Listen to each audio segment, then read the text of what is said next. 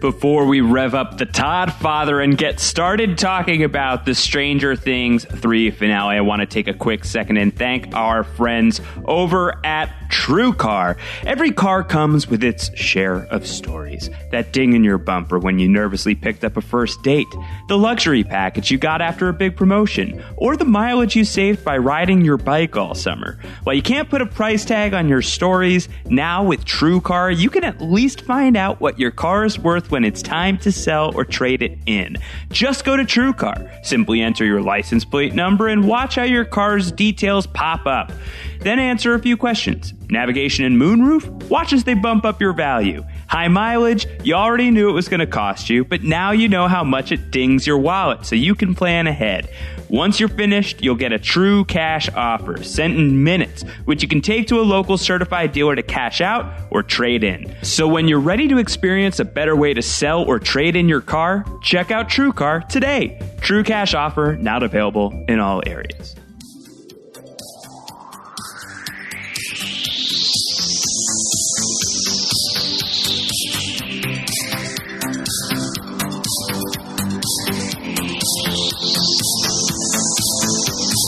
Boost the sound, slow to single speed.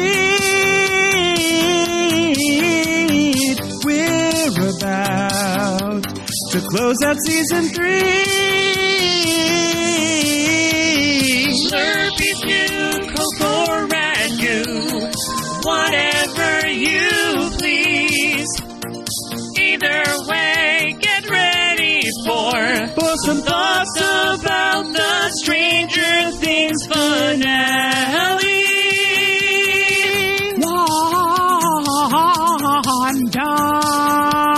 Shirk. Stranger Things 3, Chapter 8, The Battle of Starcourt, and Season 3 overall. It's all over, but we are just getting started here on Post Show Recaps. Hello, everybody. I'm Josh Wigler, and if we did this correctly, then you are about to be joined by the person who just sang an epic duet with me, Mike Bloom.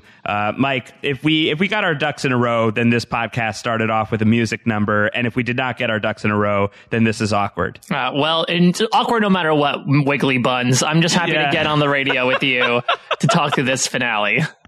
Oh my God. So Mike and I, we are on the radio with each other at this point. We have been in a secret underground bunker recording our Stranger Things podcasts all season long together for this final podcast. We, much like the party itself, we've parted ways. We're communicating via radio, and it's very sad. Yeah, it's very sad. I miss you very much, Mike. Same to you. I'll be back in Thanksgiving and Christmas. Don't worry. Yes. It was a little weird though, because I remember like packing up my stuff and leaving the studio, and then I remember going back and doing the same thing over again for some reason while Peter Gabriel played. But it was still emotionally affecting nonetheless. Okay, so we're talking about the final episode of Season 3 of Stranger Things. We have finally arrived at the finale. We appreciate your patience all along the way as we have been slow crawling through Stranger Things. This, of course, is not our final episode of the Stranger Podcast, the much-hyped feedback show.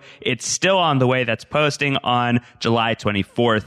And we've got great plans. It's going to be a great podcast. It's going to be fantastic. We want your feedback for it. Postshowrecaps.com/feedback is our feedback form. You can also tweet at us. Mike is at Mike Bloom type. I am at Round Howard. We are at Post Show Recaps on Twitter. That's the business. Let's get into this. I mean, if you're listening to this, weeks have passed since Stranger Things came out. So I feel silly with the spoiler warning, but there's a lot of highly sensitive material that lies beyond this filibuster. So turn off the phone.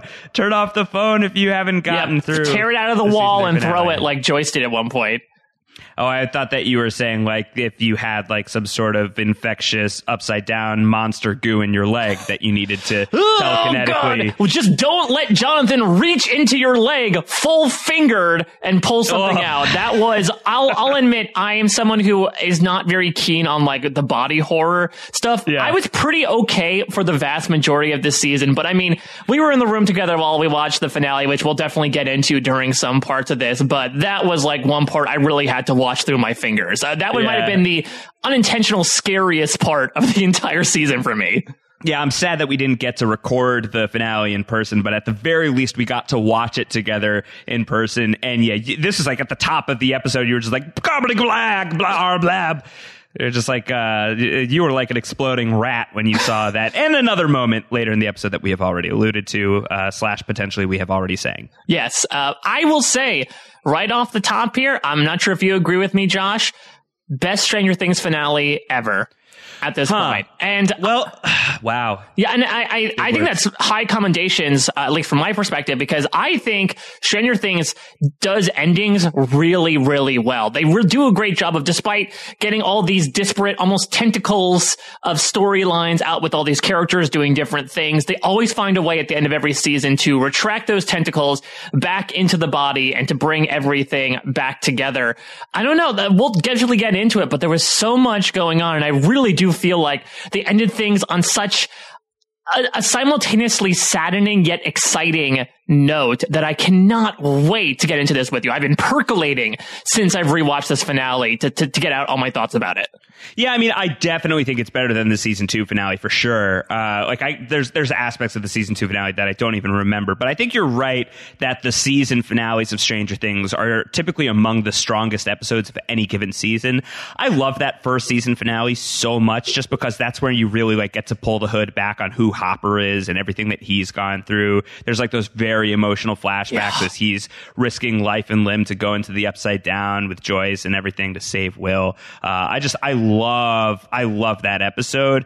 But what I love about this episode, and now we can talk about it, and we're going to talk about it in full detail right now, like a lot happens in a very permanent capacity, or at least in kind of a game-changing capacity. There's some things that they can walk back for sure, but there's some status quo shifts that are happening here.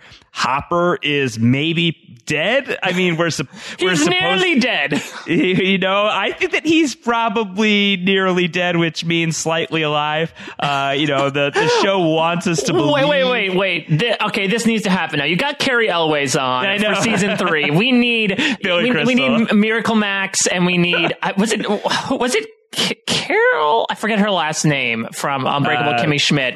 I think she played his wife, but we definitely need him to be brought back to life in some capacity, whether it's in Russia, whether it's in the Upside Down by this crony couple, and then Carol Kane. Carol Kane, that's who it is. Yeah. Season 4, Chapter 1, Miracle Max, much like Season 2, Chapter 1, Mad Max. I think is that's going to be that's our early prediction for the first episode of Season 4. Speaking of which, so I think we were going into a pretty highly contested battle with our predictions. I cannot remember at this point whatsoever.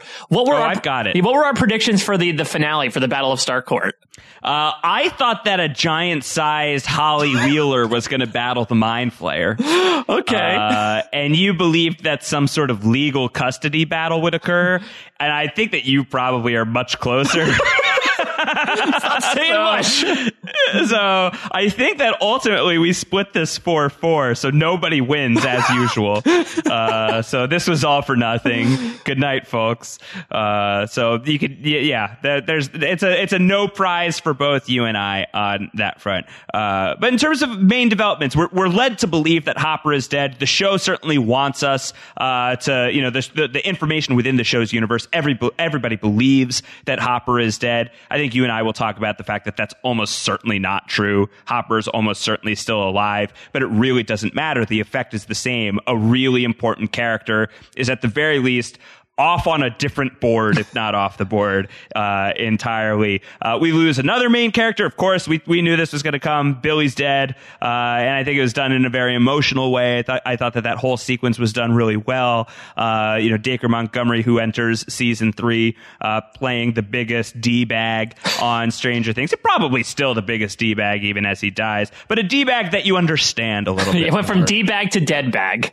The party is broken up. This is a huge status quo shift where people are not everybody's in Hawkins anymore. Joyce makes good on her early season idea of packing up and leaving. Jonathan's leaving Hawkins right before his senior year. Will is gone, and since Hopper is gone as well and potentially dead, 11 is moving with the Byers family as well. So your prediction of this being a season about growing apart comes true, though, in a way where like everybody's really reluctant to do it. Nobody really wants to split apart. So it's like it's a little bittersweet in a way that could have just been outright tragic. I mean, it's a bittersweet symphony. It's a life. That could have played. But, I mean, it could have, considering how anachronistic they were getting with some of the musical choices. I know that, your mileage may vary as to whether or not. I think we're going to talk a lot about disseminating Hopper's final words, which end up being, scrawled on that piece of paper when he tried to make that heart-to-heart with Eleven in the first episode of season 3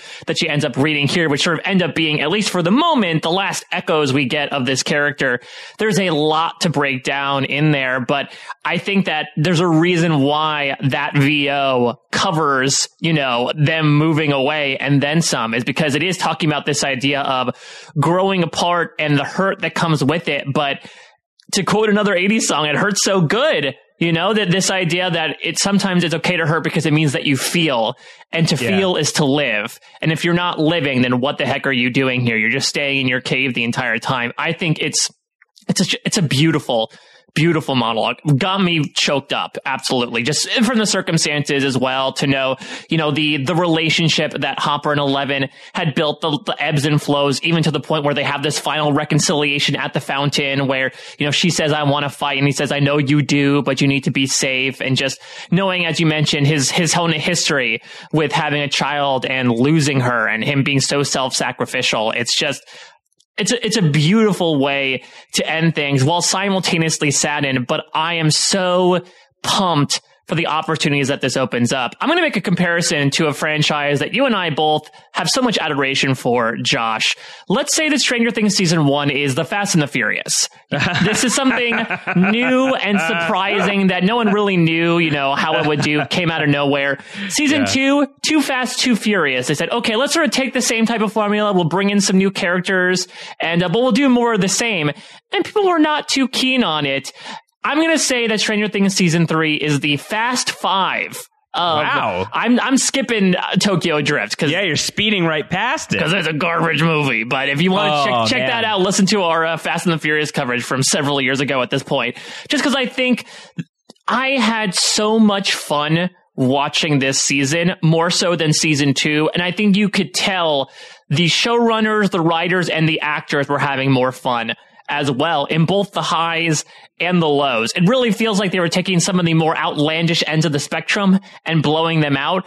But it was done so to a point where you could have a musical number exist in the same episode as this beloved father figure get eviscerated and his poor, adopted daughter having to deal with losing another parent figure. This poor woman, Joyce Byers, can never get a date again, apparently. She must be cursed or something. She's just, I feel horrible for her. It really hits all these emotional levels that really settles nicely and makes me actually look really fondly back on the choices made in the first couple episodes where really I was maybe a bit more tepid. Now that I'm realizing the more adventurous choices they were making over the course of this entire season, culminating in the huge seismic shift in these characters at the end of it, I gained a lot more appreciation for it in retrospect. Yeah, I mean, there's definitely still things about season 3 that I didn't love, but I think by and large, I like this season much more than I like season 2, which was the season that started getting me a little cranky about Stranger Things. And I think that I've come by the end of season 3 to appreciate a lot of the things that Stranger Things does really, really well. And one of those things is this show just knows how to have a really good time. Yeah. And for the most part, I've been watching Stranger Things in a cave.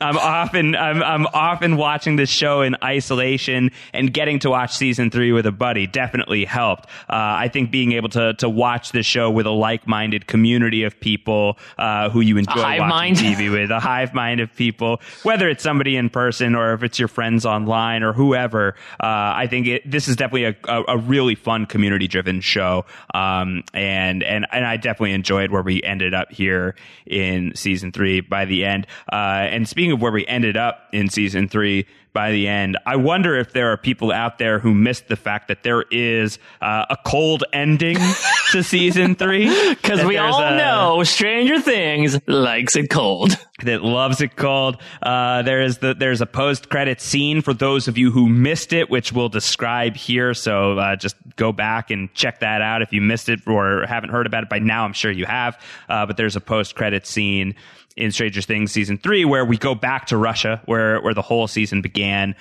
There's everything with "Don't bring in the American yet," which is a whole bag of worms that we'll talk about. There's, I think, the obvious answer, and then maybe some of the more outside the box answers that we could possibly talk about there. But speaking of outside the box, at the end of the season, the final images, there's a Demogorgon. There's a Demogorgon back on the show, Mike. But more importantly, there's a Demogorgon back on the show, and it's in frickin' Russia. Yeah. So the Upside Down is officially gone global. So, well, what a great franchise. The Upside Down started off as really a small business, only hitting one small town in season 1, and now they've expanded. They're franchising everywhere, Josh. So there's a lot going on that this finale sets up. As we're recording this, we have no idea what the future of Stranger Things looks like yet. By the time you're listening to this, I think it's highly likely that the future has been more clarified by Netflix. As we're recording this, the news has broken that Stranger Things, Netflix says that Stranger Things is its most watched 4-day debut ever, the third season. So clearly it did incredibly well.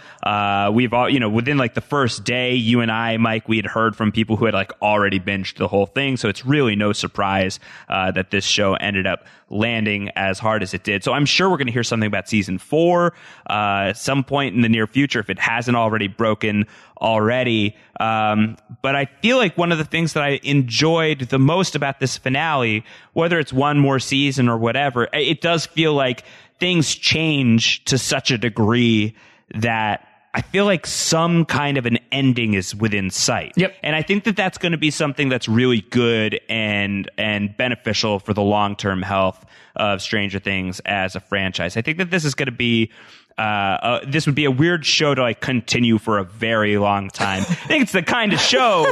Don't you think so? Like, yeah. I mean, it's going to be like, oh, let's see, Dustin rents a car in season 10 because he's old enough to do that now.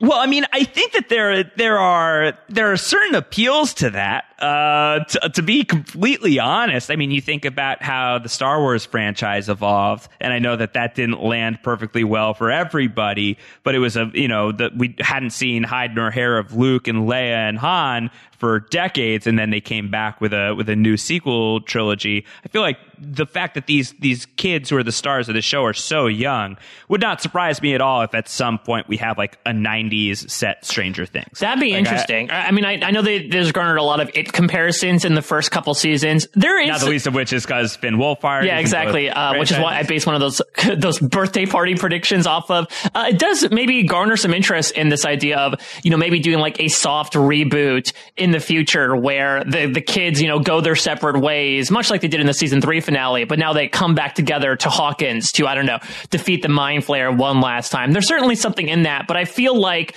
right now, this season in particular was really about the kids being kids or the teenagers being teenagers. And this idea of adolescence and the idea that we're really tracking them, in the moment as they're growing up. I feel like that we would lose out on that a bit if they went away and came back after a while, though.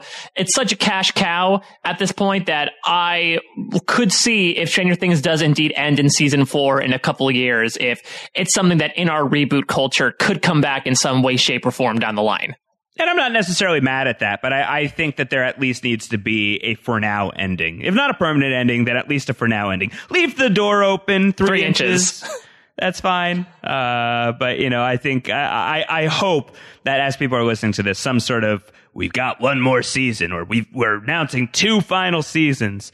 Or even if they're like, we're announcing the Hopper and Russia spinoff, which I am here for if they want to do something like that. If they want to release like an 8-episode series that's just based in Russia and Hopper escaping the Russian compound with a Demogorgon chasing after him, sign me up. I'm here. I'm here for it. I want a buddy cop show, Prison Break-esque, with Hopper and a Demogorgon. Like, they couldn't get along until they realized they had the same goal. Yeah, I think it'd be good. All right, let's talk about the episode specifically. Let's go beat by beat. I think you and I talked offline that maybe that's the way to go because all of the character arcs are all intermingled at this point. It'd be hard to break it down into person by person. So let's just dive right into it like an ill-advised knife through the shin. I did not work in a mall food court, especially in the 80s. Pretty lax with not necessarily locking up the kiosk or anything in the off hours. I will say this season in particular, I don't know what it is, but the cinematography has been awesome. I loved setting this in the big open court of the mall. Yeah. There's one moment, especially when, Billy's dragging 11 back, where it's just the flashing neon lights pulsing with the reds and the blues. It's just a really fun wash to have over all these people. It's very colorful. I feel like in basing previous seasons in the fall and winter, you get a lot of grays and browns and greens. This season, we got to be so much more colorful. And maybe that contributes to more of like the fun-loving aspect of the season. It was the fireworks, Mike. It was the colors of the lights in the sky. Katy Perry loved this episode. Yeah, she loved season 3. Huge fan. Do you ever feel like a demo dog? We only have room for one music number per podcast. No! Rein it in. So Elle, we're picking up on Elle had the bite. Her leg was not doing great. Things are moving around. We got to get rid of the thing. And so it leads us to this really excruciating scene of trying to cut out whatever the hell is in there. And it's so gross. And Mike had such a visceral reaction, and it was so fun to watch. As like Jonathan Byers, my fave, is just like poking around Elle's shin. And she's just like, yo, stop, Jonathan, you're the worst. Oh my God. And she shattered the gap, which allowed them for easier access later in the old Jurassic Park ode they're going to do in a hot sec. But this seemed to be like the biggest use of her power to pull out this little tiny tentacle. But the bigger development is, Josh, I think Elle's got the yips now. After that moment, she can't use her powers anymore, which is another choice that I really love, because we talked about a few podcasts ago how season 1 and 2 sort of like to use Elle as the nuclear option. They sort of did even earlier in this season where she was fighting Billy. There'd be moments where people are about to get, hit by the meat monster, and then she'd stop them. To have her essentially... Her nose would constantly bleed, and you just got no sense that there was any consequence. Yeah, to have her essentially neutralized for the course of this episode not only sets things up excitingly to have the other characters take action as a group, but also really sets up a really fun arc for her moving forward, where she always wanted to be a regular girl. Now she really is. What is that going to mean for her moving forward?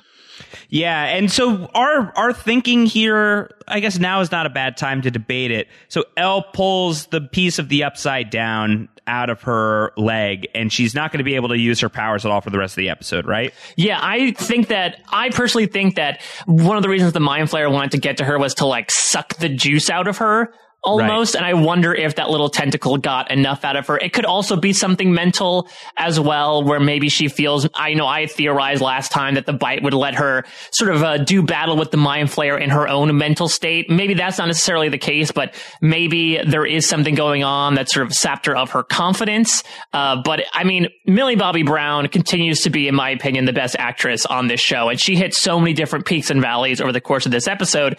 And we see it here, considering she starts by screaming excruciating pain, and then she sort of experiences a different type of emotional excruciating pain when she realizes she cannot crush that new Coke can, much to Mike's chagrin, since he hates new Coke. Yeah, he would have loved that. He would have been a fan of that. I wonder if the Mind Flayer is, if there's any piece of the Mind Flayer that's like still embedded in Elle, like if it was just too late, and could it have like deactivated her powers somehow? Is there something like dormant lying in wait that's going to resurface at the right time and take control of Elle? There's a lot of X-Men all over Stranger Things, but there's a lot of X-Men in season 2. There's Cerebro here in season 3. I think that one thing that people have been waiting for, myself included, is will Stranger Things ever go like a Dark Phoenix route with 11? Like, will they ever do something where 11 is taken control over by the Mind Flayer, and are her powers used for ill? And I wonder if this is like a building block for something like that. That could very much be. I think that That would certainly provide very interesting context, considering that the reason why the Byers family plus Elle leave Hawkins is to escape the monsters. And that's some nice symbolism that no matter how they try to escape, a little bit of Hawkins is going to follow them wherever they go.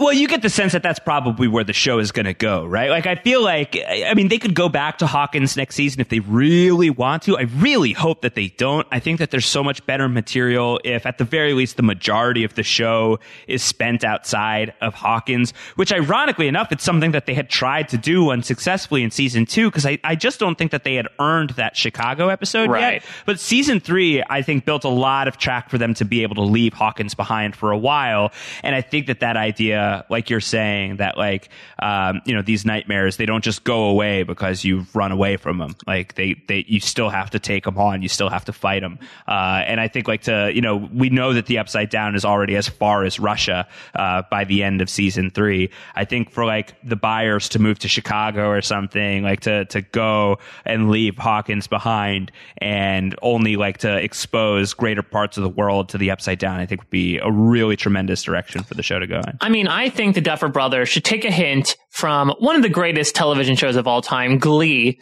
where they split a season, half in Lima, Ohio, half in New York City. And they just said, you know what, if you're tired of what's going on at, the school, let's just go to New York and watch these crazy kids being artists. They could definitely flip between them. There's also the possibility that, Mike and Elle do sort of talk about, holiday visits. I definitely think season 4, if I could put my money on when it will take place, I think we're looking at like a Thanksgiving, Christmas time frame, which hasn't really... It's got to be a decent amount of time that passes, though, because these kids are going through puberty fast, Mike. Yeah. And it's going to take at least a year for them to film another season of the show, which makes me feel like that at least like a year of real time has to pass, because only half a year passed between season 2 and season 3. They're only like 6 months or so older in season 3 than they were in season 2. So it can't just be another 6 months. It's not going to be realistic. It's got to be like a year, and a lot changes in a year if Eleven is gone from Hawkins, gone from Mike on a day-to-day level every single day for about a year, and powerless in a whole new town where she can reinvent herself right after she's gone through a full season of, embracing herself and embracing her own identity. I feel like your idea of people, getting, growing apart, I feel like that's still going to come to pass. Yeah. Like, I feel like, they may get back together for a holiday or something, but that may be like wishful thinking. So, it may be the kind of thing that when they do get back together, it's not going to be quite as happy as everybody wants it to be. Let's bring up a map here for a hot second. Do you have a prediction as to where the Byers plus Elle would move to? Well, there's been a lot of Illinois action on Stranger Things. So I think I want to see Stranger Things in the big city. I want some Chicago redemption. Okay, another Dick Wolf production, Chicago Stranger Things. Yes. Well, plus Murray's only like a short little while away should anything go completely weird. I'm going to go a bit further. I should say a bit more north. I would love if they somehow are able to like become refugees in Canada just to see what that dynamic is like. Wow, it'd be a very, very polite season of Stranger Things. Oh, buddy, looks like you're crossing over into our dimension. Yeah, I don't think it would go over so well. I don't know. I think that there's a lot of possibilities, but it's entirely possible that they'll just completely set it back in Hawkins. But I think that there's a real opportunity right now to spread the show out. Yeah. A little bit. Let's keep barreling forward. Elle eventually just like takes over the surgery. She's like, I got this. Stop. Get out of there. She pulls the thing out and she throws it away, and Hopper and Murray and Joyce are there to destroy the little thing. And it's like, all right, sweet. So the gang's here. It's time for Stranger Things, the movie, which is what the season finales always are. Everybody's together and everybody's got work to do. And they're about to get into some really, really serious work. Yoo-hoo! Yeah, I like it. We come back from the credits, and they're all trying to figure out what the move is. They seem to think that if they close the gate that they're going to kill the Mind Flayer? What's the logic there? Well, I think it's that the Mind Flayer still technically exists in the Upside Down. And like we were talking about, I think the Meat Monster is more of an avatar. The Meat Monster is the Na'vi, I suppose, to Jake Worthington, Mind Flayer, who's still back in the Upside Down, lying in his own little pod. And so that was such a mismanaged avatar metaphor that T-Dub is rolling. He's not in a grave yet, but you may have just killed him. I think I may have. I'm going to have to... Jake Worthington. He's not happy about it. So I think that closing the gate would essentially cut off any connection that he had. Because I think they also feel that with the Russians sort of tempering with opening the gate, that has caused an even further rift to make the Mind Flayer grow even more powerful. So like they say, you kill the brain and the body will follow. And so that's sort of the plan at this point. They're going to pursue the edict that the late great Alexei gave to them. They're going to go, the adults are now going to go down the elevator and try to, break into the compound, while the kids try to escape valiantly multiple times, though they'll really quickly return back and forth to the mall many, many times over the course of this episode. I love how Dustin is offering to help them out and go down and well, you can do all the cool stuff. You can do all the fighting. We're just going to help you navigate it all. And Hopper's just outright yeah, no way, not happening. And you just got to wonder what would have happened. What would have happened if they had allowed half of the Scooper Troopers to go down into the bunker and help out Hopper? I should also say first, Jake Sully was the Avatar character. I believe Jake Worthington is a country singer. By Sam, you confused Jake Sully and Sam Worthington. You blended. That's what it is. I blended them together. I made a goo person out of the two of them. All right. That's the theme of the season. Yeah, but I mean, this is totally in line with what you were talking about before, with Hopper putting himself in the line of action. In this case, mortally so. While the adults seem to, try to take control of the situation, what I will give them credit for is the kids, maybe, maybe insultingly so, talked down to them and said, "You're going to die." I did love the discourse between Erica and Mr. Murray Bunman about how he was going to die if he didn't follow their directions. But I'd say Hopper reached a compromise in having them, end up going to Cerebro to navigate their way through the air ducts, which I think is a compromise by Hopper standards, considering that, as we saw from the beginning of the season, he was more of a my way or the highway guy. He's showing a little bit of give or take here. A little bit of give or take. He wants everybody to take off. He wants the kids out of there. Everybody reach minimum safe distance. Leave the Starcourt Mall. The plan is going to be Jonathan and Nancy. They're going to take the kids over to Murray's. They'll be safe there. It's Illinois. They're crossing state lines. Can't get much safer than that in a hurry. Got to go to Murray's. So they're gonna head off. Murray's going to join. Joyce, which I think I predicted my next Halloween costume is the Murray Bauman Does Die Hard outfit, which is a white tank top and Daisy Dukes. He pulled it off to a T. I was sad they had to get in those Russian uniforms because I would love to see him crawl through the air ducts wearing that. He looked amazing. He looked fantastic. Joyce is coming along for the ride as well. I also should mention in the brief reconciliation scene, we got the party back together briefly. Our four boys. Oh, that was a great moment. Yeah, we're like, Dustin, we missed you. He's like, I missed you guys too. And Erica's like, yo, you guys just need to relax. Yeah. Everybody, nobody cry, please. And I loved it as well because I guess I had sort of forgotten that Dustin wasn't with his friends for the vast majority of the season. Maybe it's because the party itself, sans Justin, was still so big with Elle and Max and eventually Jonathan and Nancy that I didn't really feel it was paltry, and Dustin was obviously doing his own type of stuff. But yeah, you're like, oh yeah, Dustin was without his best friends ever since they sort of abandoned him with Cerebro on the top of the hill. Are they really his best friends then is the question. But they're all back together and everybody's going to leave. Nancy's got the car, but oh no, the car, it's not working. Something is wrong. Wow. Who knew the Mind Flayer knew so much about auto repair? Though I guess this was the Billy part. And I did love the Christine-like image of, the lights turning on and we just see a manic Billy in his whacked up car ready to just, mow people down. I cannot give enough high regards to Dacre Montgomery, especially in these past few episodes. I mean, he really sends the character off with aplomb, even though it wasn't a great character to begin with before this season. season, but just to see him so unhinged and totally flayed in this moment is so freaking scary, but so fun at the same time. But obviously it causes some trouble for the plan. Dustin and the rest of the Scooper Troopers, who we are going to come to find out are referred to as Scoop Troop. Yeah, I think we prefer our name, and it's not just because I like our name not too. Just because we want to give ourselves pats on the back. It's because, you know what, I love ABBA, and anything that makes me think of ABBA, it makes me happier in this world. I think that, and Scoop's Troop, like, it sounds weird. Should be either Scoop Troop or Scoop's Troops. Like, I think I feel like if you do a plural and a singular, that's just a little bit of a mismatch. I think Scooper Troopers is better because I think of Super Troopers, and I like to imagine the quartet of Erica, Dustin, Robin, and Steve pulling people over and playing pranks.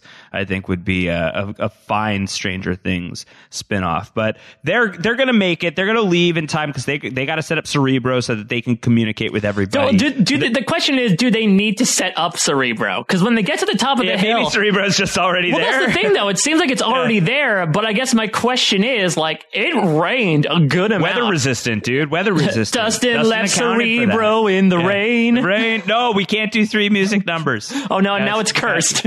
Gotta dial it back. But they've been able to leave, but the party is not because Nancy's car is messed up. Here's Billy. He's basically cornering them into the mall. They have to stay there. Yeah, and meanwhile, the adults are going down. There's a really fun comedic moment here where Murray's like, I got this plan. I dare say if it goes right, they'll never know we were here. Cut to the elevator doors opening and then being held at gunpoint. And then on top of Murray trying to take the peaceful approach and Hopper just machine gunning all these. Straight up killing them all. I mean, it's so interesting how I think he took a lesson from when he held Arnie up at the fair. I was like, okay, I'm going to count to 3 and you better turn around and surrender to me. And then he nearly does, put a bullet in his brain, but Arnie escapes. I think Hopper is ready to stop counting. He's at a fierce 1 all the entire time with him just he's doing Fat Rambo right now, and I love it. Fat Rambo this is why I'm saying, like, I want Fat Rambo as a spinoff. Like, I think that Stranger Things Hopper as its own mini season is a phenomenal idea. And I really hope that it gets done. It's just seeing David Harbour rock the bunker here. It's just, it's funny and it's fun. It's great. There's some action with the Scooper Troopers as they're trying to get to Cerebro and the car is just not quite, doing what it needs. The Todd father has performance issues. Who would have figured? I think the Todd father having trouble off-roading makes sense. That doesn't seem like a great off-roading vehicle. Yeah, and I do love, there are moments where there's a lot of dweeby Steve, especially in the episodes as of late, but here we got a little bit of, like, cool Steve with, like, oh, I get to drive this car, come to daddy. Yeah, come to daddy. He loves the car. I mean, this is a good job for him. Steve likes the cool gig. He's been stuck in the Scoops Ahoy uniform all season long. This is a win. Yeah, I would definitely say so. A win for now, even though, again, he does get stuck up partially, 3/4 of the way up the hill. He's going to have his own big hero moment coming up, too, which they make the sailor suits look badass this season, though. I'm sure Joe Keery and Maya Hawke were so grateful that 3 months later they were not wearing the same suits when they applied for a job. I'm sure that they were happy about that. So in the bunker, they're dressed up like Russian soldiers. They're blending in. The Russians are once again proving themselves to be the absolute worst. They're just like the security weak spots. They are many, much like the Flayed. They're everywhere. Yeah, I love that. I mean, I think they're just keen for company. I think Murray was able to really, lonely down there. He's really able to talk. His charisma level, to quote a D&D trope, is at like he's rolling 20s, basically with like the say goodbye to sunlight. Who needs sunlight when we have each other, comrade? And I do also love the smile and nod advice that Murray simply gives to Joyce and Hopper. I will say, Winona Ryder, I think she could pull off that Russian jumpsuit. She reminded me a bit of a Tina Fey in Muppets Most Wanted. I was gonna say it seemed very Tina Fey-esque. That's very funny. Yeah, when she was like the warden of the gulag that Kermit gets imprisoned in. That's right. Oh, that's great. But yeah, they're gonna be able to keep going. Murray's going to be able to access the hatch that he's going to have to go down so his plan is he's going to what's exactly the plan here? Why did they need 3 people? Well, I think that the initial plan. 2 people need to activate the keys. Right. So that was plan A. But I think what Murray learned in talking with Alexi, if we remember, when they were sort of waiting for them at the fair before they decided to jump in head over heels, was that Alexi said, yeah, you can turn it off, but they're going to just turn it back on. I think you should blow it up. And I think Murray had presented that plan to the 2 of them. And so the 3-person job is that Joyce and Hopper are supposed to turn the keys. Turns out only one person needs to turn the key if they just had a nice sturdy belt to them. And Murray was going to be the one to actually destroy the mechanisms that would make the machine go haywire, if not outright blow up. So he needs to navigate that, and so he's going to be doing a lot of conversing with Dustin. His codename, Bald Eagle. He is a fan of that name, and by he's a fan, I mean he does not care for it. I love that. This is Brett Gelman doing his nice little deadpanning moment where it seems like he's cool with teenagers. He's really cool with adults, but I think we found his sore spot here. I think teens, like preteens and tweens, is really where he just has a big problem with attitude. And the fact that he eventually acquiesces to the nickname of Bald Eagle is pretty fantastic. I also liked the Nancy Mike contingency was called the Griswold family. I'm assuming because of the car that they were driving. Yeah, I think probably. I think that's why. I don't think that they think that they're on any kind of vacation, really. Yeah, they went to the Upside Down and turned out it was closed the entire time. And Mike punched in a statue of the Mind Flayer. Maybe they're kind of a dysfunctional family, so maybe it works. We were with the Griswolds a little bit. We see that Elle, as you've mentioned before, she's trying to crumble a can of new Coke. It's not working. She's, as you said, performance issues, performance anxiety. At the very least. Yeah, absolutely. But it looks like she might need some time to bone up on those skills because look what's coming through the skylight. Oh, there it is. The Meat Flayer has showed up. Meat Monster. Gigantic Stranger Things version of Meatwad in the house. Could you imagine the monster playing with like little bars of soap and tennis balls to be like, oh, these are my flayed. This is Bobby. I don't know. The flayed kind of like being under my control. Jake Busey actually kind of reminded me of Master Shake with his character this season. Yeah. What about the case of the missing mustard?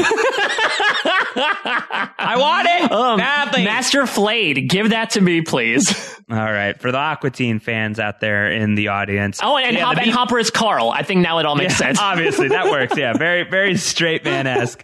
The Meat Flayer's in the house. That's going to cause all kinds of problems that we will get into. Back in the bunker, Joyce and Hopper are alone, and they have their sweet moment. They're kind of their final real sweet moment of the season where they decide that they actually, despite the bickering, they do make a good team and maybe they should go on that date. And the date is going to be 7:00 on Friday at Enzo's.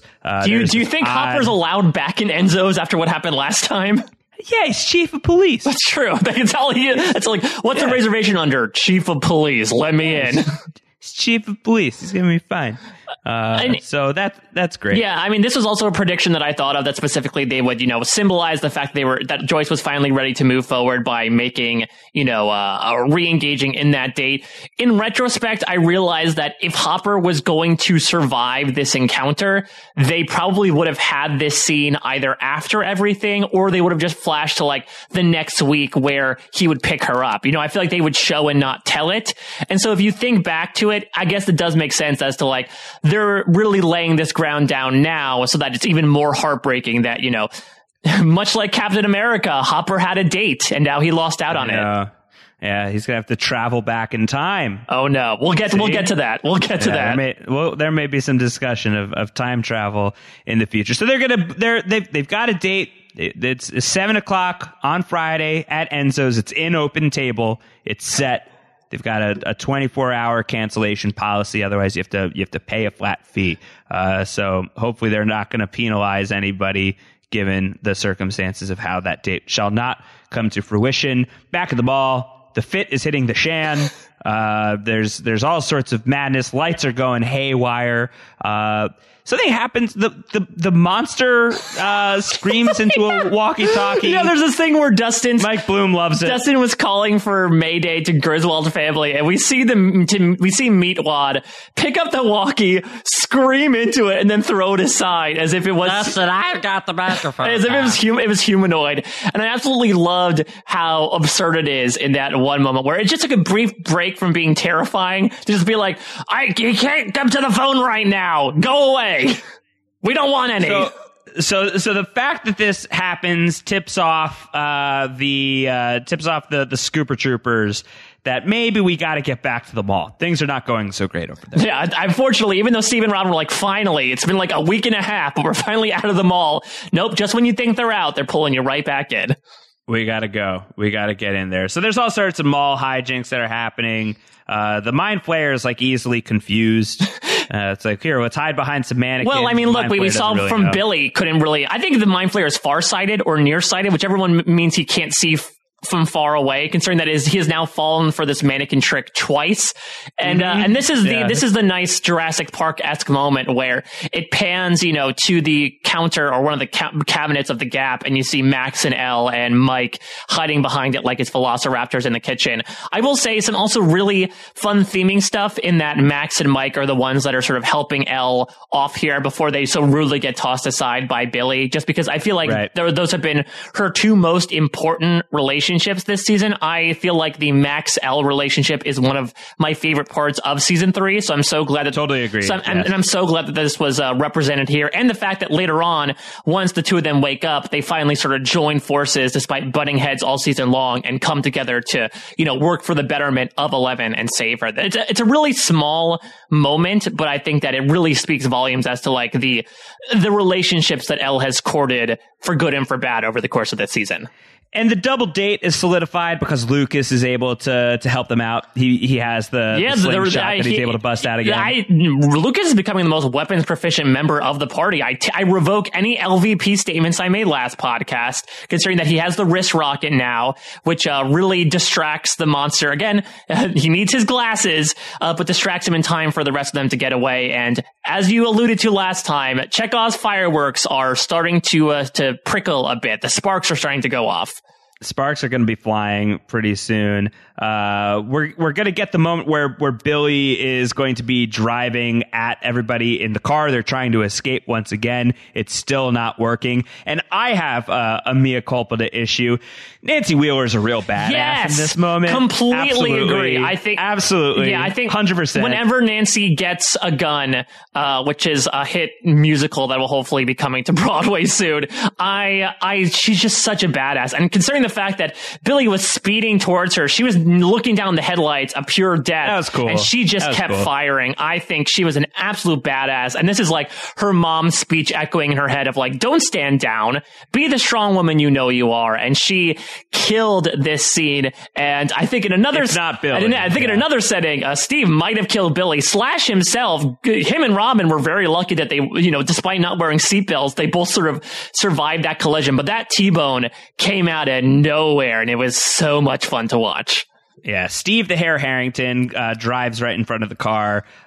He saves everybody's life. R.I.P. the Todd father. I think the Todd father is pretty clearly not surviving that incident, but he buys everybody some time. Kudos to Nancy for stepping up when she did as well. We cut to Salt Lake City. Oh, boy.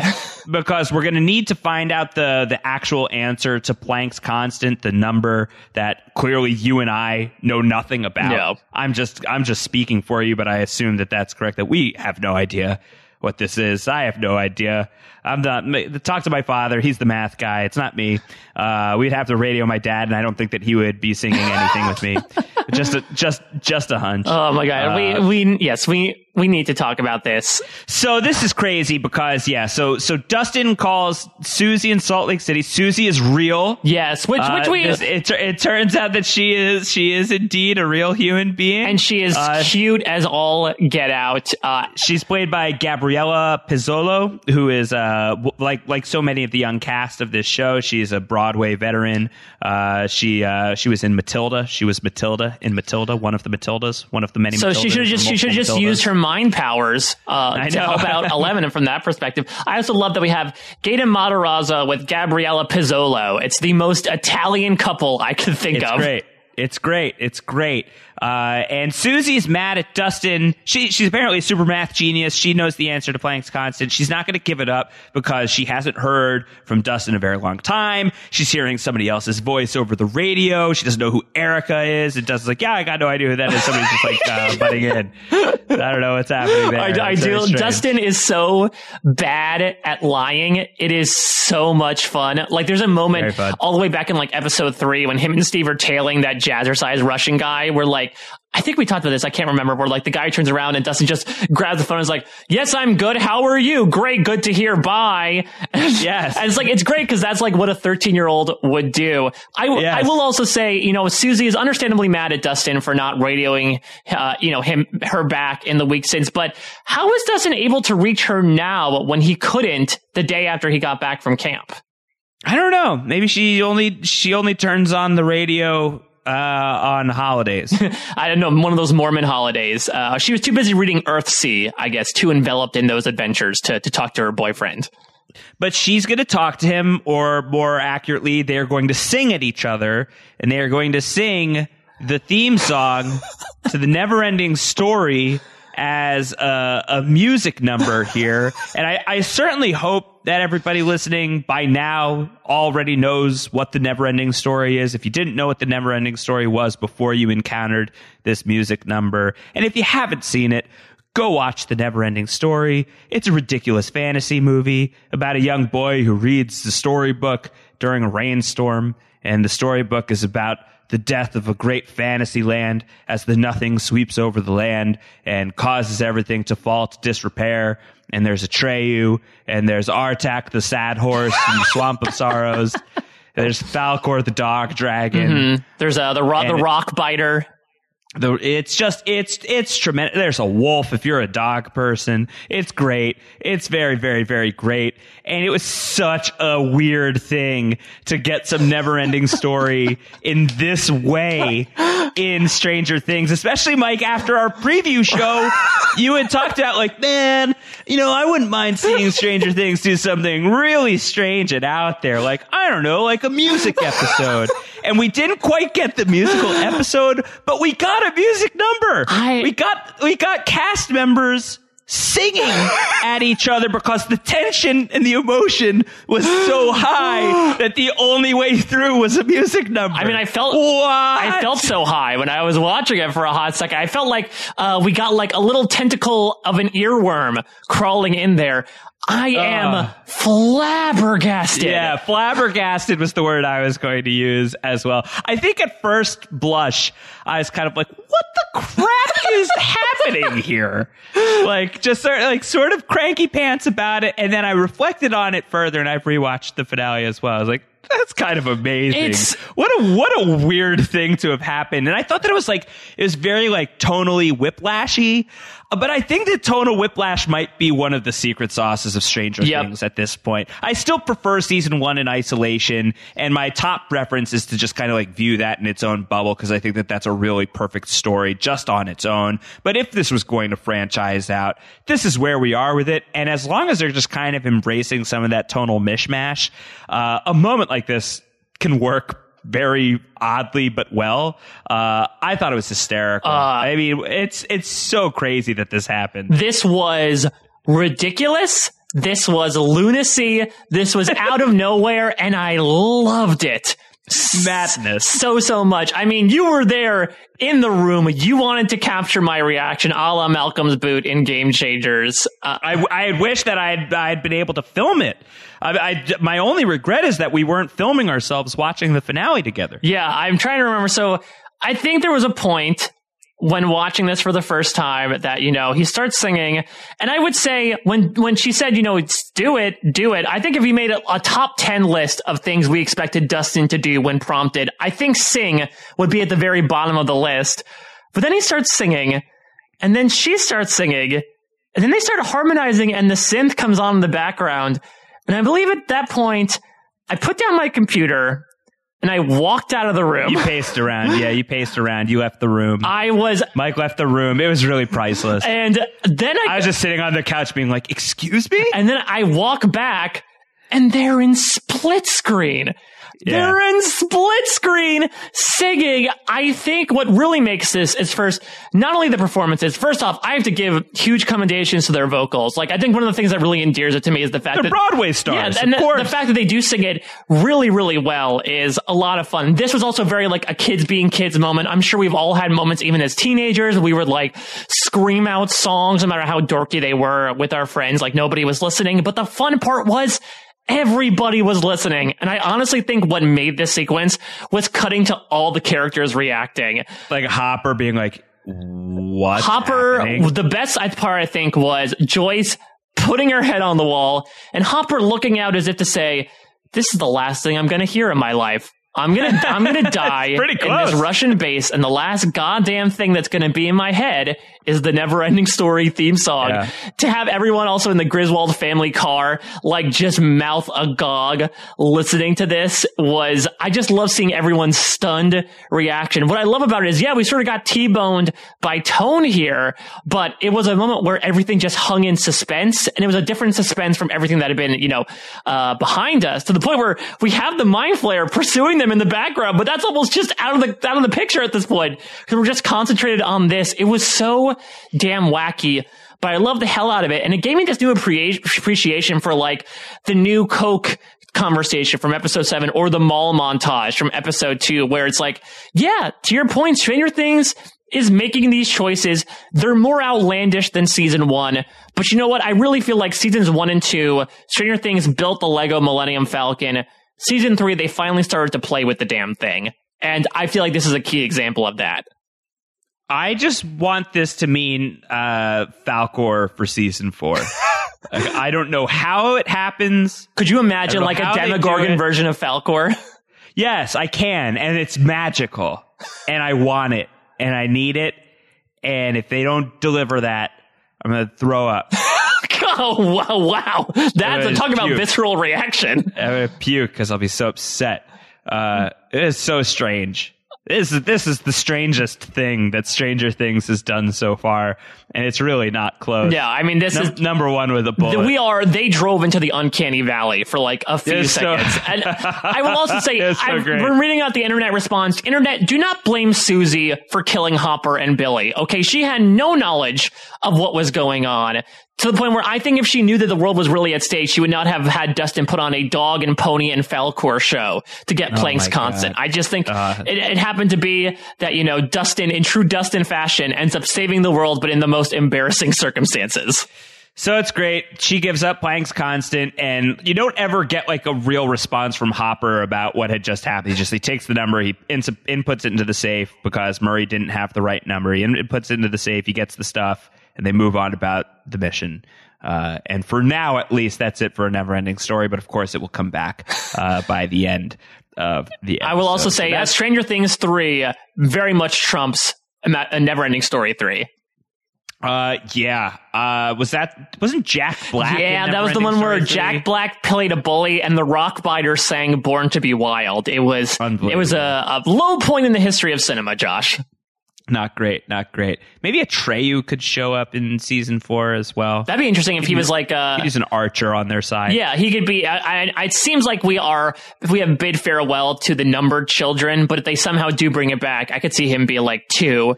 Like, I have the ability to, I don't know, I write things and they happen. The Nothing could be a good monster from the Upside Down. Yeah, totally. Some kind of Swamp of Sorrows moment would be great.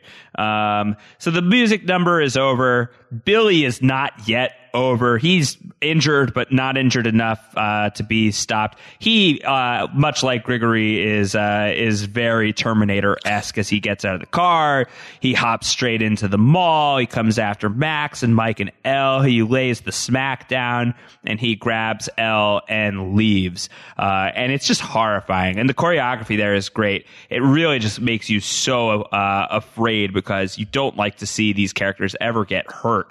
And the way that they're injured by him, it's just like so decisive. Yeah, this season, I feel like our characters really haven't suffered a lot of bodily harm in the first 2 seasons. Maybe the Duffers feel like because they're older, they can do so. But I feel like between these two here, we saw Nancy and Jonathan get wrecked at the hospital. Like, it feels like the characters are now no strangers to immense amount of pain because these two get bodied in the worst possible way. And it is so chilling to have Billy lay Elle down and for him to give his like little disclaimer of like, hey, just lie still. I knew that you figured that maybe nothing was going to happen, but it was still like pretty freaky to see the meat monster really, rear his fangs and bear down on Elle for a hot second.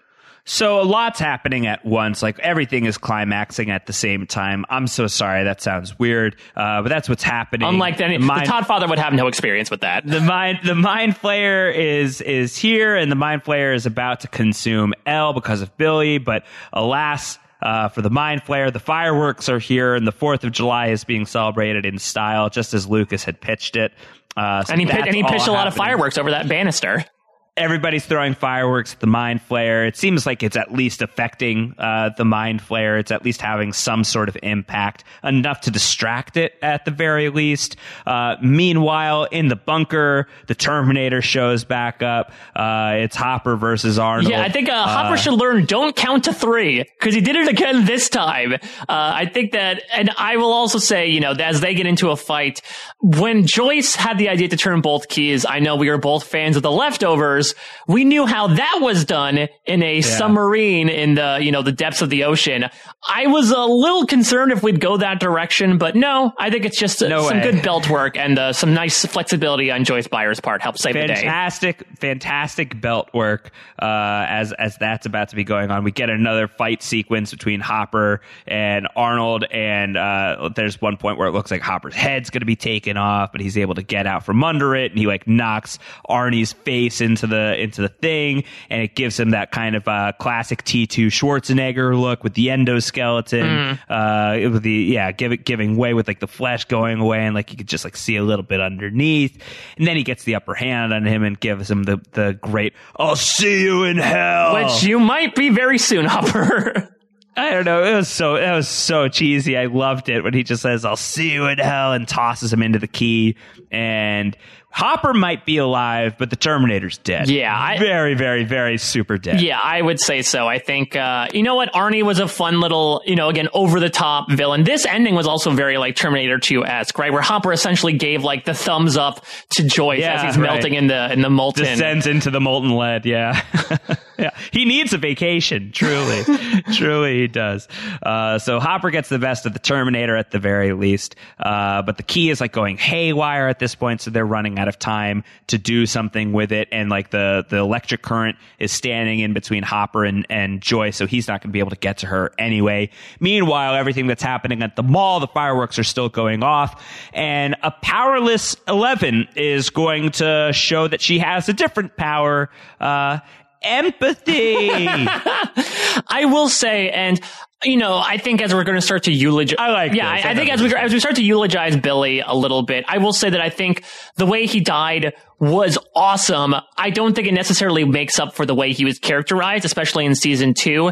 But what I really loved about it is you wonder, like, when Elle did this, what did this sort of like bring about in Billy? And you could say it's his humanity, but honestly, I realized that Stranger Things is sort of a show about, to quote Murray Bauman, shared trauma, that these characters have all sort of gone through these traumatic experiences and have, dealt with it in different ways. Some have shut themselves up inside caves. Some have become even more outgoing. Some, like Billy, have turned to anger and violence. And I wonder if in that moment, Billy sort of realized, the violence that he's caused upon the vulnerable, both in his human form and in his mind flayer form. He seems so apologetic in that moment in the sauna when he realized the magnanimity of what he did. Totally. And this is a moment where this beaten little boy who has essentially been emotionally worn down since he was such a young kid is finally turning his rage against something that's striking out against the vulnerable. And that's a really, really powerful moment, where he essentially stands up to the thing that has been manipulating him the entire time. It's also a great macro theme that the Mind Flayer thought it could manipulate humanity. And essentially, this is humanity staring back at it saying, like, yeah, you thought you could take me, that I was, your right-hand man, but screw you. I'm much more powerful than you could ever think. So much so that, he keeps the Mind Flayer away from Elle enough so that once the gate gets closed, Bill is the only victim that it takes. Aside from the 30 or so people that it already took. Yeah. It turned it into the meat monster. But Billy, he shoves his hands up into the sky and, it grabs him by both hands, and he's just still, holding it back. Then it hits him in the sides, and it's not until it, really skewers him in the chest. He's able to sustain a few hits to keep this thing back. And I think it is a pretty powerful moment. It doesn't erase all the crappy behavior that Billy has exhibited over the course of his life. But I do like the signal that it sends that you could do horrible things. And it's not necessarily that you make up for that stuff, but you can be better. You could do better, and you could still do good. And just because you've acted like a scumbag doesn't mean that you have to keep acting like a horrible, evil, upside down monster. You can make a stand, and you can devote what remains of your soul to a really noble cause, like protecting 11 and standing for the living. And he does that, and he dies. And I think, as you and I had covered walking into the season, we totally expected Billy would die. I don't think that we necessarily expected to feel some measure of sympathy for him. Yeah. But it was a really good scene, and they do a great job. And again, Sadie Sink, who you said Millie Bobby Brown for you, but again, I maintain Sadie Sink, I think, is the best actor of the kids. She does such a great job reacting to the moment because she's been so strong all season long. She's watching her brother die in this very traumatic fashion. He's gurgling black stuff. It's so gross. It's just made of upside down goo inside. So the whole thing is just disgusting. And I love the fact that, he does get the typical last words, even though all his circulatory system is essentially out there on the floor. But the last thing he tells Max and the last thing he ever says is, "I'm sorry." And I love the fact that he said it to Max, because he did apologize before, in the sauna. But the fact that this is someone who he's arguably tortured the most, and that we walked into season 2, in the middle of such a verbally and emotionally abusive, and hopefully not physically, but maybe so, abusive relationship between these two. I think, again, it's just small but powerful, those two words that he says to her. And we'll talk about maybe the complicated emotions that Max has in dealing with Billy's death. But yeah, my heart broke the first of many times this episode with her just falling into Eleven's arms, just weeping profusely, where you could tell, even though they had a weird, strained relationship, she did love him at the end of the day. And yeah, I totally agree with you that I think it's the arc of Billy this season, ironically enough, even though he became less and less human as the season progressed, it proved that there is humanity in everyone, even the most depraved people. And I think that's something really cool. I don't know if it was worth painting him as a complete sociopath in season 2, considering how uncomfortable it made me, but all the commendations for Dacre Montgomery, considering... I think it's a good example of it's the writing on it was fine, but I really think it was the performance that elevated. He really did find those moments where he's playing down the line of I am flayed, but I am Billy. He's finding those moments where he can be both monstrous and deeply human. And I think, much of that can be in the writing, but you have to be a certain caliber of actor to convey that and bring that to life. And he did a great job with that. Yeah, he really did. I mean, we were talking about the fact that he went from, being the buttoned up goody two shoes when talking with Heather and her family, which I guess BT Dubs, RIP Heather's entire family. Yeah, they're all gone. Which we'll definitely talk about, in the postscript, what happened to those 30 people and how that might really affect Hawkins moving forward. But he was able to do that. There was that moment we talked about a couple episodes ago when he talks to Elle about how, you're you locked us in here and we're going to stay here, where he has this tear rolling down his face. It was surprisingly complicated performance. And for that, I am really glad that not only Billy stuck around, but they gave him so much to do. It gives me hope that maybe some other characters that sort of got shoved to the side this season, like unfortunately your Will Byers or your Jonathan Byers, that they'll give them more, for lack of a better term, meaty stuff to work with in the future, because they do a really great job with creating such three-dimensional complicated characters, Billy being the biggest example this season. Yeah, I mean, a lot of like the potential human antagonists are gone, with the Terminator's dead, Billy's dead here. I guess, I mean, there are still people out there, like Brenner could still potentially be out there. You never know, like what Kali might be like, when we check back in with her. Like we saw her, she was really burned by 11 leaving her. It could be an interesting arc to see her, take, more of a villainous turn. But we may need to introduce some new human baddies if we're going to get some of those. Well, it's almost like we have an entire country of them.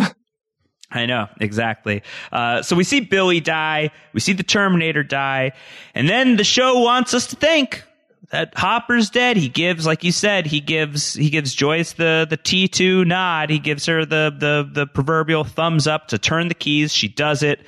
The key blows up. The gate is closed. Hopper is nowhere to be seen. But it's the classic trope, Mike Bloom. We never see the body. Yeah. And we see the bodies with Billy. And we see the bodies with all the bodies that liquefied and melted down to turn the meat monster. And we saw the Terminator get shredded to bits. You do not see a single physical thing happen to Hopper. There is just no chance in my mind that he's actually dead. And absolutely not. I think maybe in another universe, if the Hellboy franchise was more popular at the box office, maybe, yes, David Harbour would say, okay, I'm ready to retire Hopper. But the fact that not only does he love the character, but the Duffers love the character. We talked a lot about how the Duffers really like to work in storylines off of like what they're vibing with the actors on set. And I just feel like they would not want to lose Hopper in this regard. Granted, it is an emotional heft that his absence brings. And I would say, even though I agree that I never thought he was truly gone through the rest of this episode, there are still a lot of great emotional punches that are being packed here. Starting with Joyce just walking onto the catwalk and seeing, just trying to come to terms with everything that happened. And I will say the look that Hopper gave her with just this beautiful red light in the background from the gate with tears in his eyes. The effects this season, by the way, for lack of a better term, out of this world. I love that. You know what? Give me all the new Coke ads in the world if it gives us more of a budget to produce all these fantastic effects and things. I would say like maybe not, but I would like the budget, but I don't want a ton of new Coke ads. I don't want a ton of those same scenes, please. No. But I think that was like a really, if this did end up being Hopper's last word, which it's not, but if it was a really poetic way for him to go out, where, like you said this entire time, Hopper loves to put himself in the line of fire. And he finally met a moment where he did it and there was no turning back, at least in that moment. But you do get the sense in that moment where it's like, damn, now, like, just as I'm getting my life together, like, just as like things are starting to turn around for me, this is where the sacrifice play comes in. Whereas before, like, he would throw himself into harm's way with really no regard for his life. And here, you really get the sense that this is very sad for him. Like, I think that he acknowledges, like, this is what has to be done to protect everybody. But, it's very emotional, but he's going to be all right, folks. Yeah. Fine. Do we want to stop down for a second and talk about what we think happened to him? Cause I know you have a couple theories going around. Well, yeah, I think that we can feedback that up for the feedback show in greater detail. But I think the popular theory is he the American that they talk about in the cold ending? That seems pretty easy. Did he somehow did he get like knocked to a different part of the lab, and when Owens shows up they recover him?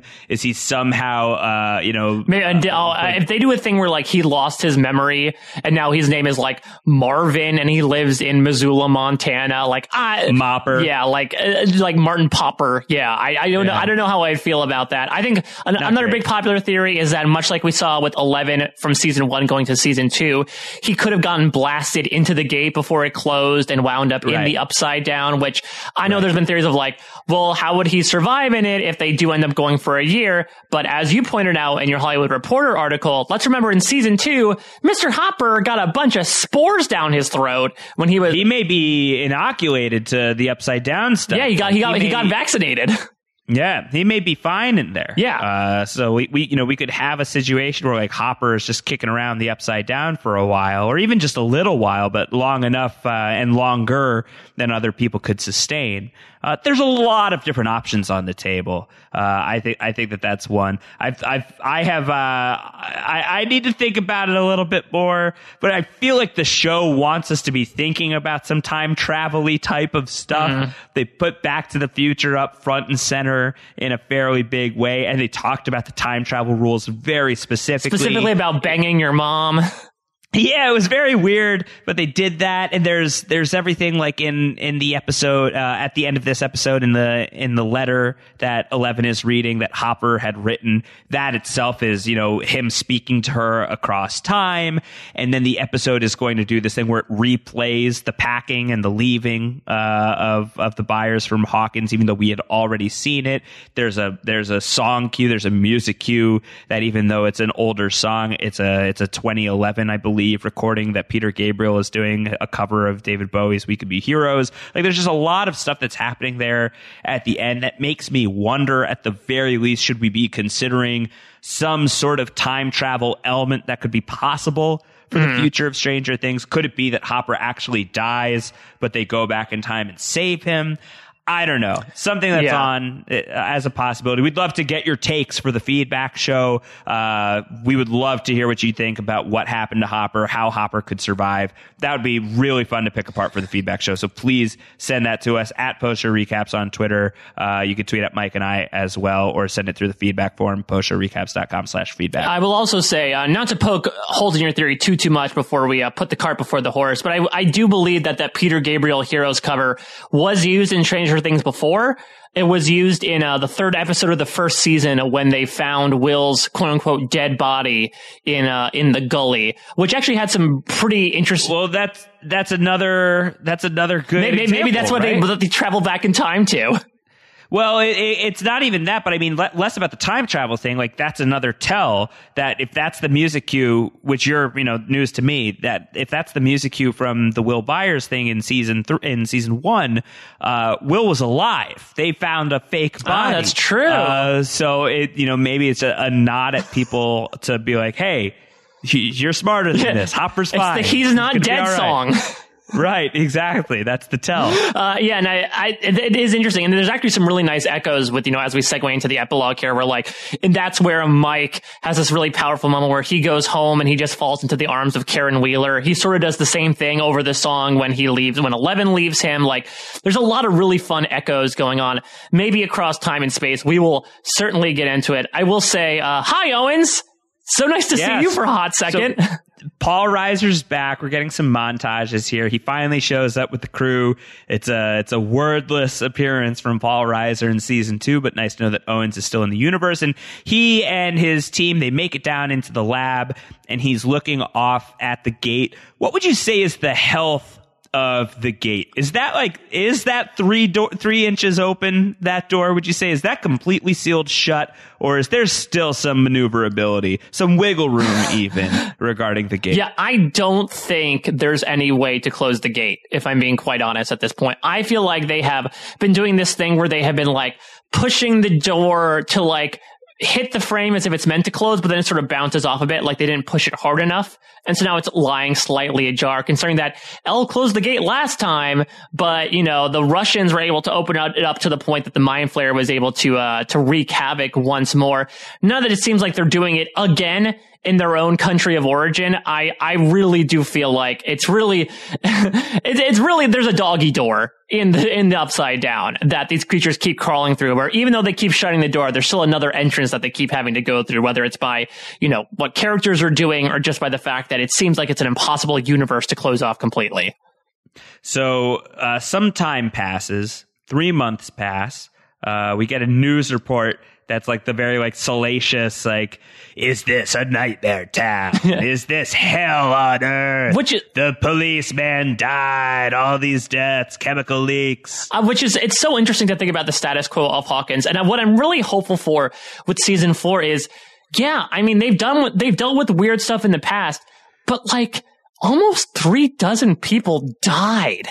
Yeah, like you have to imagine that Hawkins is no longer going to be this small, idyllic town like everyone else except our main characters think of it as. I really wonder if the characters, and one of the reasons why Joyce moves is because now there's going to be like an unfortunate stigma associated with the town, much like Will had the Zombie Boy nickname in season 2. I wonder if everyone's going to regard Hawkins as sort of like this freaky town, and it's going to be a matter. It's going to be like, speaking of the leftovers, it's going to be like Miracle, Texas. Oh no, like Jordan, except the opposite. It's going to be pictures of the families, except they're all going to be goo instead of gone. Like Satanists are going to show up, and they're going to love it. So I think that's even we're talking about changes to the status quo. That's a really fun one where we thought maybe at the end of season 2, when the government came in to bust up Hawkins' lab, that would really shake things up. It turned out that really got swept under the rug, but this is out in the open. As you know, as hokey as the cutting edge might be as a news source, now that this is sort of out there, you know, you can't cover up 30 deaths, even though they tried to do with this mall burning down. You know, even though it seems like the mall is gone, Klein the swine is back in his pigsty of prison, it seems like this town has irreparably changed. And I do wonder what the state of Hawkins is going to be moving forward. So at least imminently in the immediate future, Hawkins is going to look slightly different at the local arcade because Steve Harrington and Robin are going to be employed there. Yeah, so this is a weird... Keith is not going to be super wild about giving Steve a job, but Robin's going to hook him up. This is a weird situation because the family video, which is where they apply, is literally right next to the arcade. Does Keith, does he work at both places? Does he, is there a twin of Keith who works right next door to his brother? Or does he just... I think it's like they're linked. They're all in the Does he have a monopoly? Is this a big theory that there's a bunch of Keith clones that all work in these stores along this little shopping plaza? Crisis on Infinite Keith. I think maybe he got a promotion. You know, who knows? Yeah, you don't have to ferret around little Cheeto dusted kids. Now you get to be, and I love this scene for a number of reasons. One, it's more dweeby Steve. His top 3 movies are what, Josh? It was Return of the Jedi. Yeah, well, the Star Wars one with the teddy bears, yes. Which, is Return of the Jedi. He likes Back to the Future, right? The one with Alex P. Keaton. Yes, and then he ends up late submission for Fast Time at Ridgemont High only because he walks into the cutout of Phoebe Cates, which is a great callback to the premiere episode when Dustin compares Susie to her. But Robin... Yeah, multiple times. Yeah, but Robin is getting him the hookup here. It's a problem saying that Steve, even though he really doesn't have skills anymore, does have skills to get Keith to hire him. So it looks like they are employed once more. Hopefully they're wearing less degrading outfits. And this does give Keith the opportunity to be that film snob that you get at that movie store back when movie stores were a thing. So I don't think that we're gonna embark on a future with Steve and Robin at the arcade.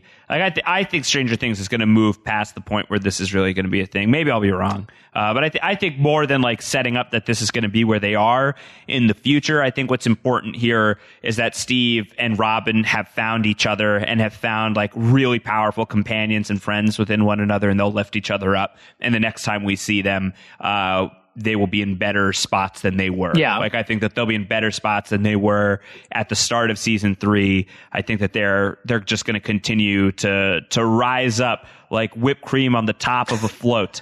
Boy, and poor Erica. I think a rising tide floats all ice cream scoops. Bad loophole that Erica experienced, and you can't get free ice cream for life at Scoops Ahoy if Scoops Ahoy is permanently closed down. She got 16 different ice cream products. She should have squirreled some of that away. She didn't know that she'd be losing out on ice cream so soon in the future.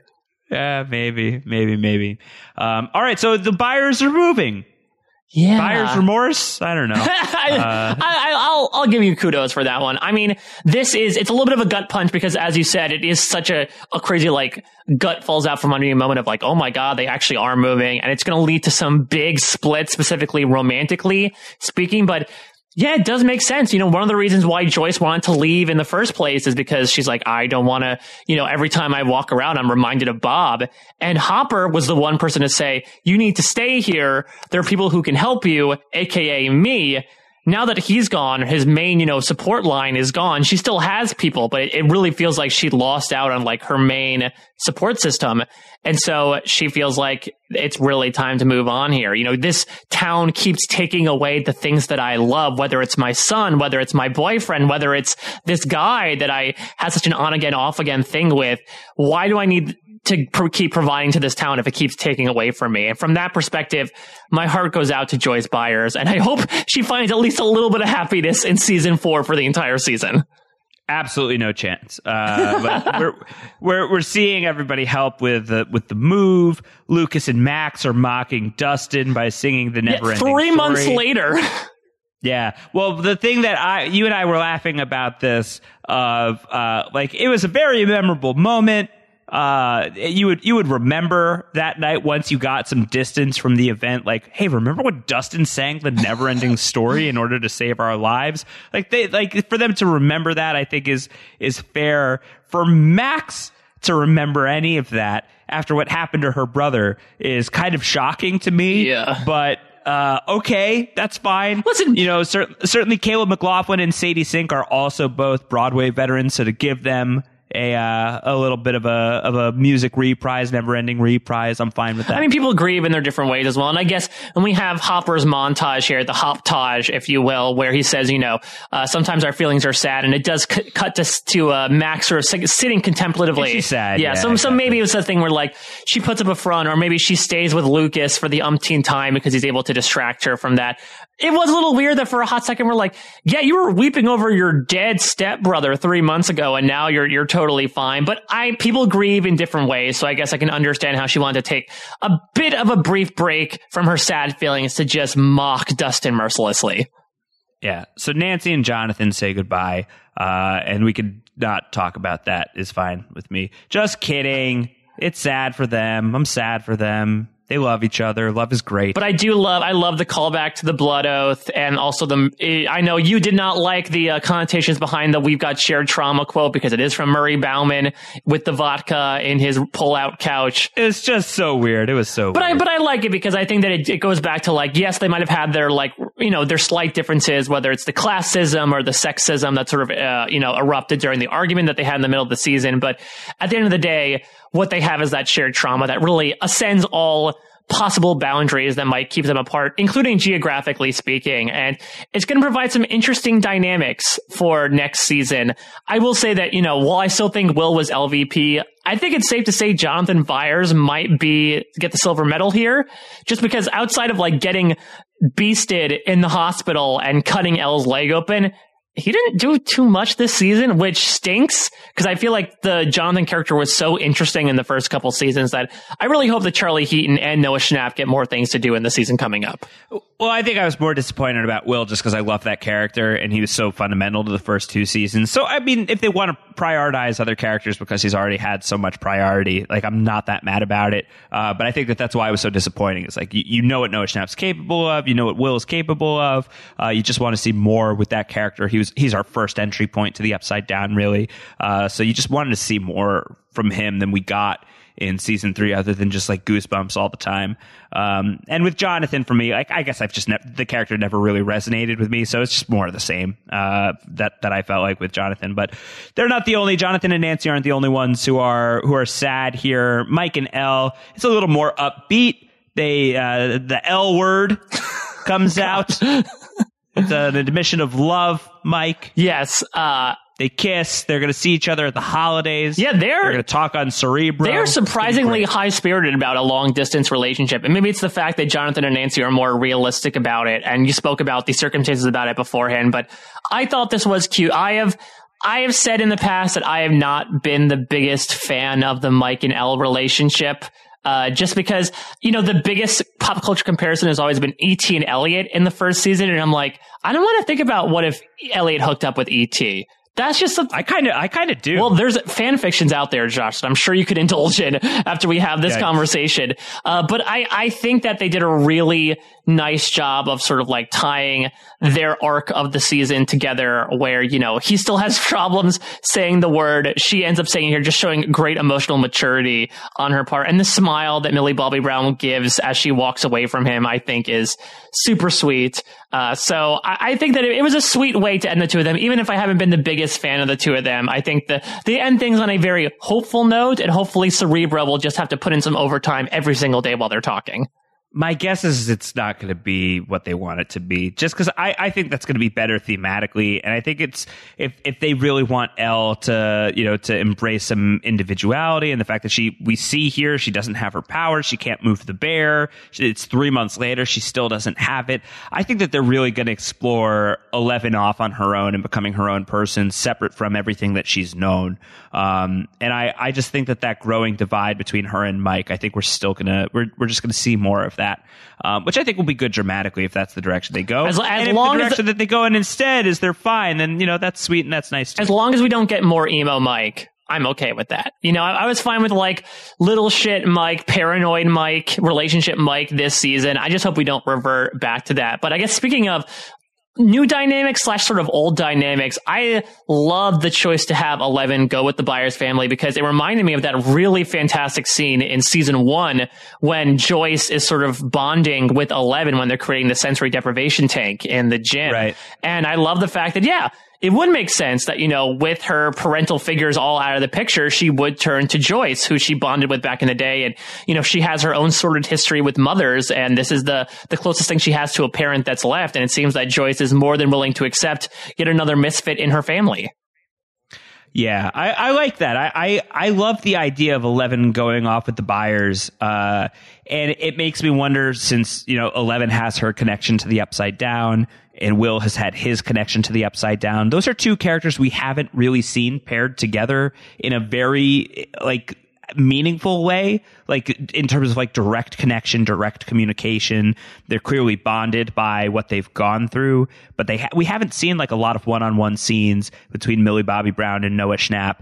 I want to see that. And I think the idea of them becoming close like siblings could be really, really great, especially like if what we get is, in their own way, they're closer together than Mike is to either one of them. Yeah. Whenever they reconnect next. For Mike to feel like the third wheel, even if it's a platonic friendship that they have between each other, I think that there's a really cool story potentially to explore there.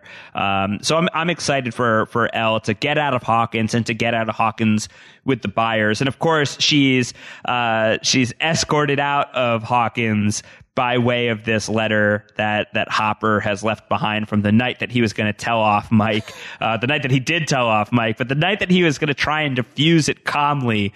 It turns out that Joyce's advice wasn't really going to work anyway, so he wrote something else down, and we get this great performance from David Harbour via voiceover that's closing out the season that we've referenced a few times here already about feelings and being in the cave and, you know, live your life, live your dreams.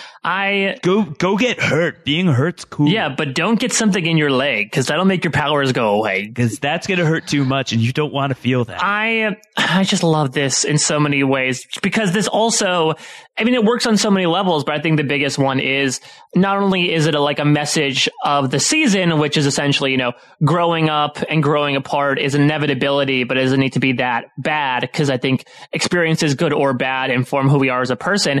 But it's also a statement about the show, you know, to the viewers almost saying like, yeah, these characters are growing up and this show is growing up as well. It's a little different from what you remember. And that's just the way that it is. And it's inevitable. And you know what? We hope you're along for the ride and we hope you had fun with it. But this is what's going to happen. We're expressing our feelings, good or bad, comedic or dramatic. You're going to be along for the ride and make sure, you know, you follow us out of that cave and into the sunlight.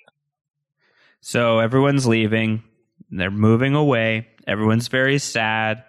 Mike gets a hug from his mom, and that's really it's it for Karen Wheeler. So they just didn't do anything with Karen Wheeler. Yeah, next time. I've been talking with my wife about this, and she did, you know, draw some interesting lines between like the Karen Wheeler in the first couple of episodes when she sort of decides to not accepts Billy's advances, so the talk she has with Nancy, how maybe there was an epiphany that she had behind the scenes of, okay, I really do value my family, and the fact that, this guy sort of manipulated me. What does that say about me and my place in the world as a woman, which sort of inspired the talk that she had with Nancy? That's a lot of connecting the dots, in my opinion. And if that's the case, I really wish we just saw more of it.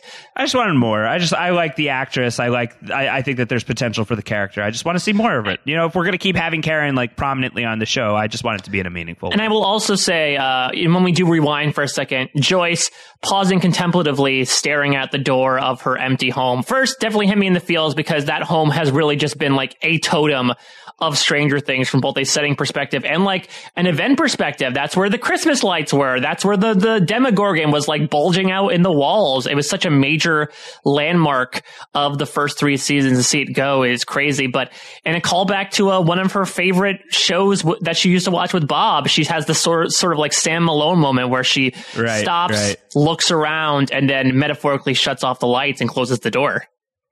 Yeah.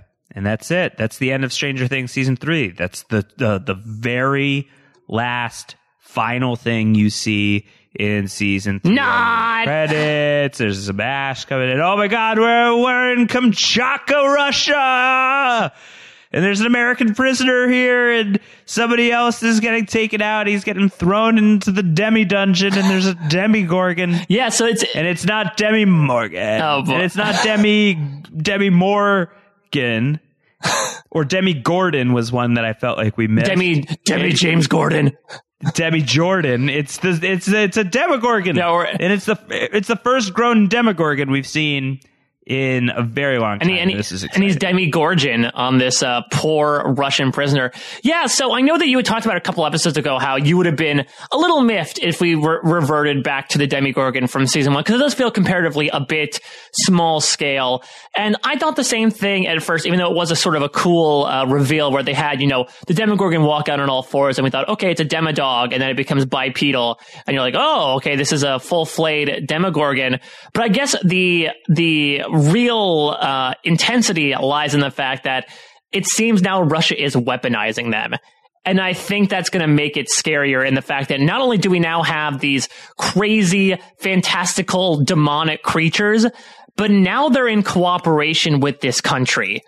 And that is going to be super scary. As much as we talked about the Russians being fuddy-duddy over the course of this season, I think the fact that they are now apparently working or manipulating these creatures from the upside down makes them infinitely more frightening for what's to come.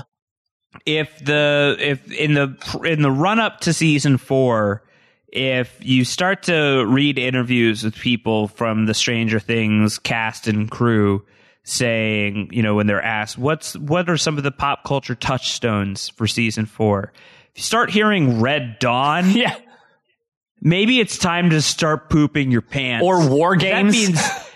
That means Demogorgons dropping into Hawkins via parachute, as commanded by the Russians. That's horrifying. That's a horrifying prospect. That's absolutely terrifying. Or if they start referencing the Miracle on Ice, if we have Demogorgon skating off against, a Steve-led Hawkins hockey team, that could be just as frightening.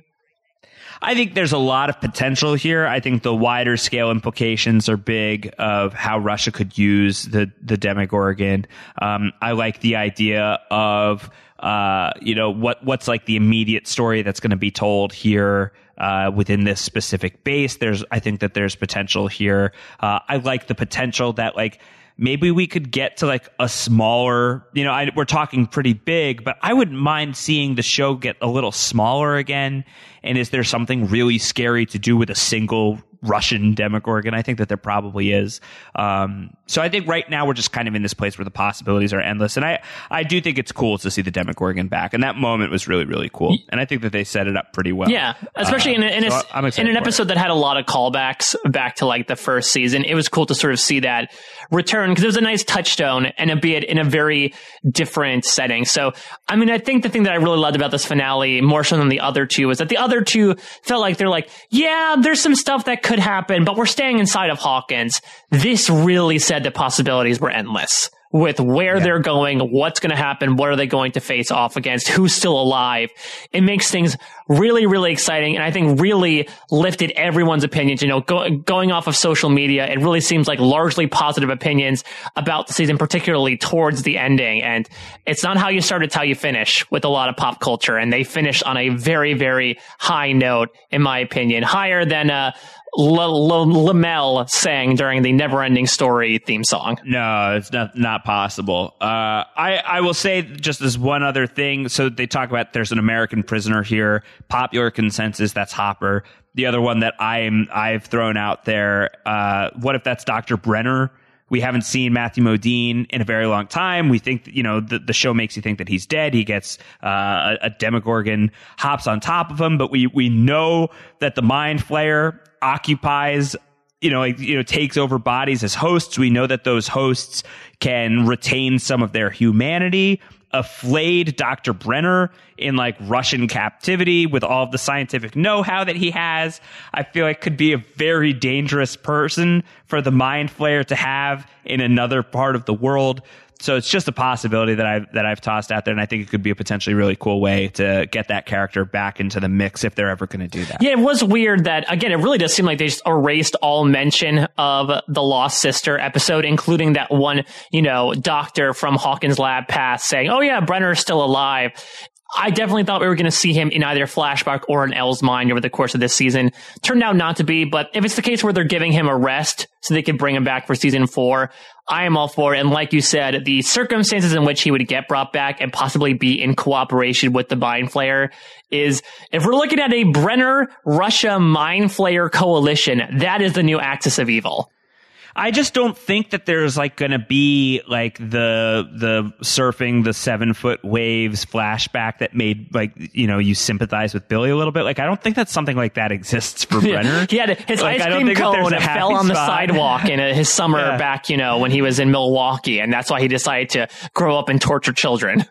Yeah, I think that there isn't going to be something like that for this guy. So for the Mind Flayer to be bonded with an agent of pure chaos, basically, I think would be cool. I would like to see that.